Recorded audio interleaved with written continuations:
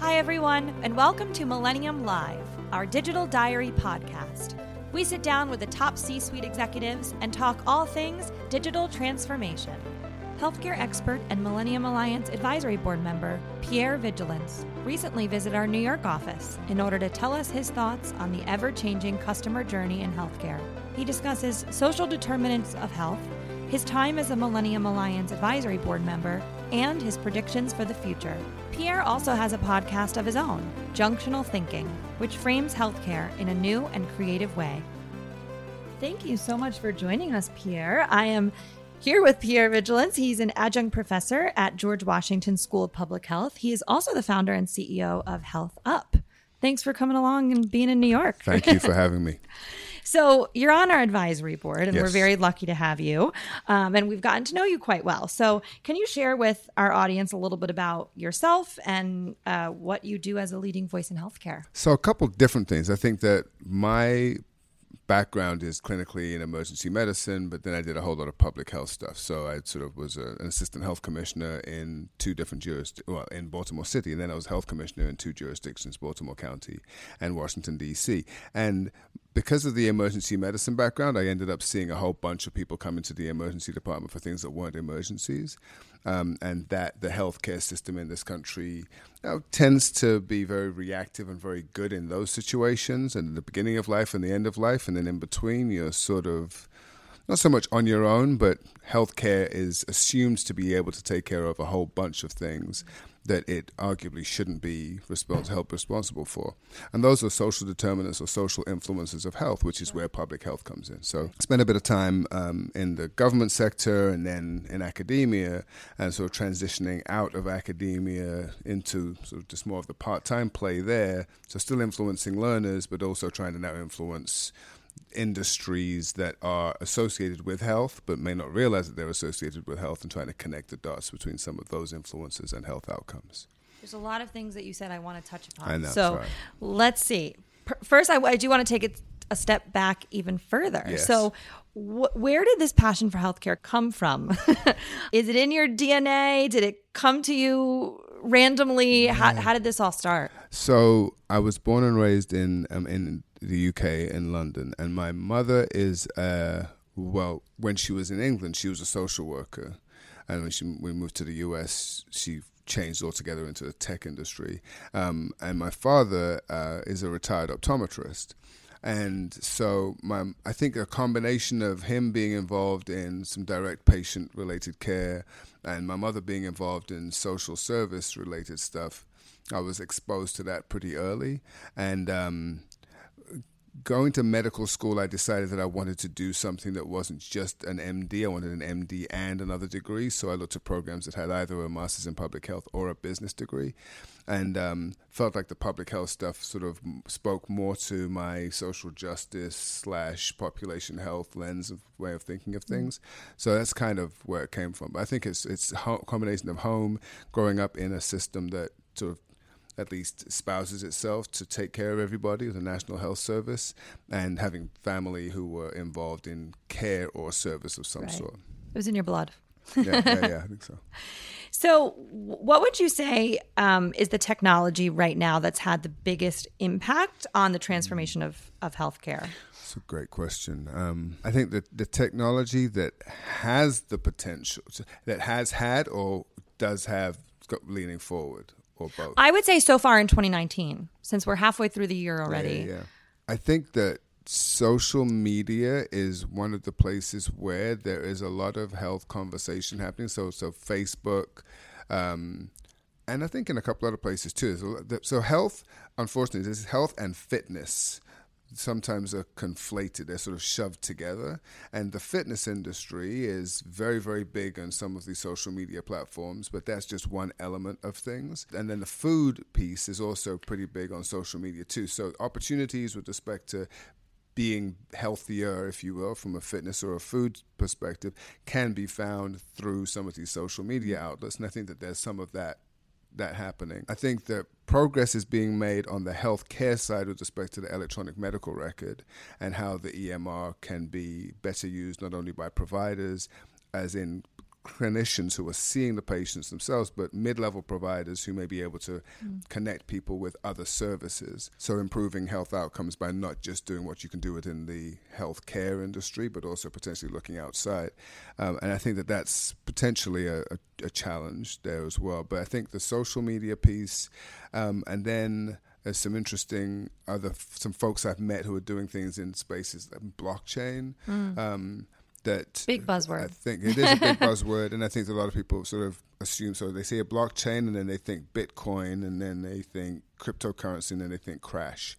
And but things have changed a lot, especially very recently. But the opportunities that blockchain presents as a distributed ledger for sharing information, keeping information private as appropriate, etc. I think that there's a lot of work being done in that space too. So there's a couple different places. And we're still at the very beginning stages of that. It seems everyone is still trying to figure it out. Right. No, yeah. So that's more sort of aspirational, I think. For the future. But I think that the social media stuff is now, and the electronic medical record stuff is now, and finding ways to improve in both of those spaces, I think is sort of current.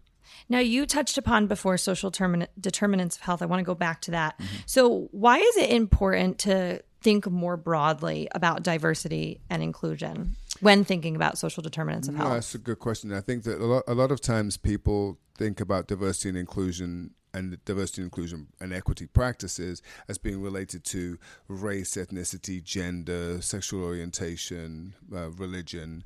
And those certainly are places of diversity within workforces and within patient populations. But we've also got to be thinking about diversity of experience, diversity of sector, of who's involved in problem solving. So businesses are always talking about how their teams that are more diverse in any number of different ways do better at problem solving because the perspectives that are brought to the table are more varied. The same thing's true with health. And the thing is that all health outcomes are not going to be taken care of by medication and physicians and nurses in hospitals. We don't live in the hospital.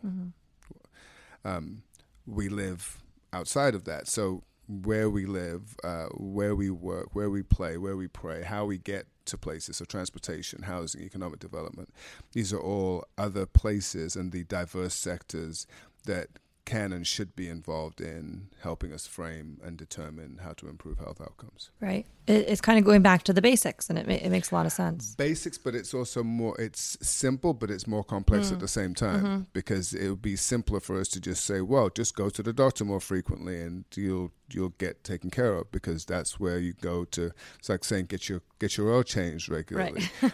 But, the oil change is just one part of your vehicle's sort of maintenance, right? Sure. You've got tires, you've got battery, you've got all these other things.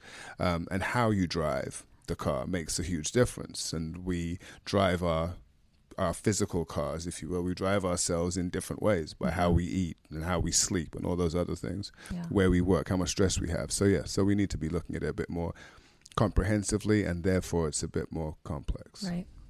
So you mentioned you've worked in academia, government, nonprofit. So through all of these different sectors that you've been in, is there an emerging health solution that is going to have the most impact in community health? Taking all of these all of those different experiences into play. No, it's funny you say that because I've been talking to some people recently, in fact, yesterday, about there is something very basic that we might be missing. Oftentimes we presume that because we've got experiences from the places that we have experiences from, that we know what the user, client, patient, or whatever it is needs or wants. And we know this without necessarily speaking to that user. And I think that because we have experience, like we've been in all these places and we've seen all these things, so of course we know, in huge quotation marks. But when it comes down to it, we can't actually know until we actually speak to somebody who is living a particular experience at a particular time. And I think that the more engaged we can be, and I talk to Medicaid and Medicare managed care organization executives and other insurance executives and ask them, what do you know about your clients? And they've got data on their clients, and they know how much their clients cost, and they know what conditions their clients have. But if you were to ask them what the day of a client looks like, they can't really tell you. And some of them will say, well, is that information that I have to have, or should I know that? And sort of, if you want to drill down into why someone's not coming to an appointment, why someone's not compliant with their medication, why someone's not moving on a particular disease index, it may be a function of something that's completely outside of what you suspected or what you're able to determine by what you've measured, because you haven't spoken to them, or you've only spoken to them in the context of the healthcare visit. So I think that the thing is better engagement with the user, so that, and I say user very broadly. I mean, some people don't like that term. So client, patient, stakeholder, customer, consumer. But better engagement with those individuals directly with them, so that you can know what they need and want and what they prioritize, and then figure out how to connect them if you have the resources to connect them directly, or if you're a degree of separation from the resource that can connect them to that, then provide them that conduit. That makes a lot of sense. Information. I think that's something that we assume we're more connected because of technology, but we may not be. And we may not know as much as we think we know. Right. It's a work in progress. Yeah, no, absolutely. Now, I want to talk about the healthcare mergers that we've seen in the last couple of years, actually, as well as the impact of big tech joining the industry. Yeah. So is this trend continuing, and who's going to have the biggest impact? What are your thoughts on this? It's interesting. So you're thinking about things like Aetna, right, CVS, stuff like that. So retail-based medicine, if you will, or the opportunity to try to impact care outcomes by having people be able to walk into a place that might not normally have been considered a healthcare place, but because they've got some healthcare thing associated with it, they can do that. I think that that's an interesting play, an interesting opportunity. I think that there are concerns about whether or not it's being done for the right reasons, i.e., is it being done to improve outcomes, or is it being done to improve revenue? Right. And there's nothing wrong with trying to do both, but I think that certainly we want improved outcomes, and I think that any of these mergers need to be sort of measured in the same way that we look at, say, impact investing, and you think about things from an environmental perspective, a social perspective, and a governance perspective. We need to be looking at some of these mergers sort of in a similar way, right? Sort of how much does it improve the environment in which someone actually engages in care?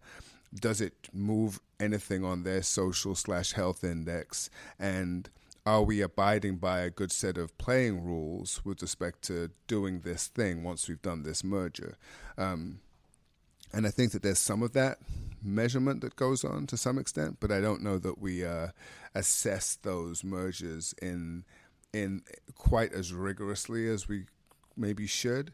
And the other thing with mergers is it whittles down the competition, right? So the more people get together to do something, the fewer of the entities there are that are doing it, which is sort of why we've got, 3 choices now for our phone service or whatever it is. And that, I think, can be an issue with cost at some point. So the mergers have not been particularly surprising. No, nothing particularly sort of out of... Well, actually, the most interesting one, maybe the J.P. Morgan Chase, Amazon, Berkshire Hathaway combination. But again, I mean, is that a function of trying to manage the cost of taking care of all the people who work for those 3 organizations combined? Or is it an opportunity to try to create a learning organization that then can be scaled to be used elsewhere to improve outcomes? So I think that's still to be determined. Yeah, we'll see where this all goes. Yeah, sure. So we're halfway through 2019. Yep. How has the healthcare consumer journey changed this year? It's hard for me to say this year, but I know that there's a lot more, and there has been over the last couple of years, a lot more attention being paid to the consumer experience, the customer experience in healthcare itself, right? So what happens when I walk in the door, and how does that move? And that, to some extent, is a function of health systems wanting to make sure that people are satisfied while they're within their sort of care, right? Sure. And that goes all the way from the ambulatory care side of things and how you're greeted and who greets you, to the inpatient side of things, where multidisciplinary teams are now more frequently rounding on patients and trying to make sure that people understand all the things they need to understand so they don't land back in the hospital in too short a period of time. But that landing back in the hospital in too short a period of time is something that a hospital doesn't want, because it gets dinged for that happening. Right. So some of it's about improving care, quality, and experience, but some of it's also about reducing poor outcomes, right? Not having people come back too soon. So I think that that's something I've definitely seen. The health system I'm involved with, the Mid-Atlantic system I'm involved with, definitely looks to try to push more on the interdisciplinary team approach to things while people are inpatient, and is very concerned about the community health end of things and how to do a better job of communicating with clients who are outside of the hospital, getting them to the right places of care. I think that that's a population health shift that's been going on for the last couple of years, but it's been necessary and important because managing cost of populations improves our ability to do well in a number of different ways. Right. So I want to switch gears again here. You've been to a number of our Millennium Alliance assemblies. As we mentioned, you're on the advisory board. And so you've gotten to interact with a lot of our attendees in our very small programs. And so I'm curious what you think are the benefits of getting to talk with other organizations and hearing the war stories, hearing their strategies and so forth. Yeah, well, I mean, from what I see happening is people who didn't necessarily know each other when they got to the assembly, getting into a room and being engaged in a facilitated conversation that actually a couple of times I haven't really had to do too much. I mean, sort of like throw the proverbial grenade into the middle of the room and just let them go for it. And then I see people interacting with each other, not only within that room, but then afterwards, and they sort of pick up on things that people said, and that connectivity and that networking, I think, is a huge value. I think so, and for me, it's great to hear those insights from people who I might not normally be hearing from. Right, I regularly hearing from CEOs, but not necessarily chief innovation officers or chief medical officers, or the people who are the combination of those two things. Conversations that have been had about the social determinants or social influences of health have been particularly robust because of the complexity of addressing those things, and because every system doesn't decide to do it the same way or address the same issue, people get to hear different ideas from different people. So I think that that's also a significant benefit, and I don't know how they would get that kind of a download in that kind of a time period. And then the other benefit is going into the I want to call it exhibit hall, because it's not an exhibit hall, but the space where they get to interact with vendors. Oh, the meeting room. Right, the meeting room. And that, I think, gives them an opportunity to sit down with, from what I hear from them and from what I've experienced myself, way more people in a short period of time than they might have done if they had gone to a more traditional, what we'll call mega conference. Sure. Right, where you can kind of get lost. So everyone's sort of, it's compact, and that's good, but it's also short. So you really don't have too much of an excuse for sort of eloping for half of the conference, like so many people do when they go to these. That is true. So the final thing I want to touch on is your newest project, Junctional Thinking. Oh, yeah. Oh, did you forget? No. I didn't know. That's a good one, yeah. So this is your podcast, which dives deep into health and social impact intervention. So tell us about that, and also tell us how we can tune in. Oh, sweet. Okay. So Junctional Thinking. So this is a concept that came up out of a leadership course that I was teaching a couple years ago, and I decided, in talking to students and in talking to the leaders who the students would interact with, that to sort of start looking a little bit more closely into what makes somebody capable of being able to operate at what I call the junction, really, which is a space where it's an interdisciplinary space, because health is an interdisciplinary field. And so you have to be able to navigate what happens when you're getting inputs from a number of different directions. You've got patients, you've got providers, you've got influencers of health, you've got regulatory systems, you've got a whole bunch of different things. And you've got to pick and choose at times sort of which dots you're going to connect and why you're going to connect them.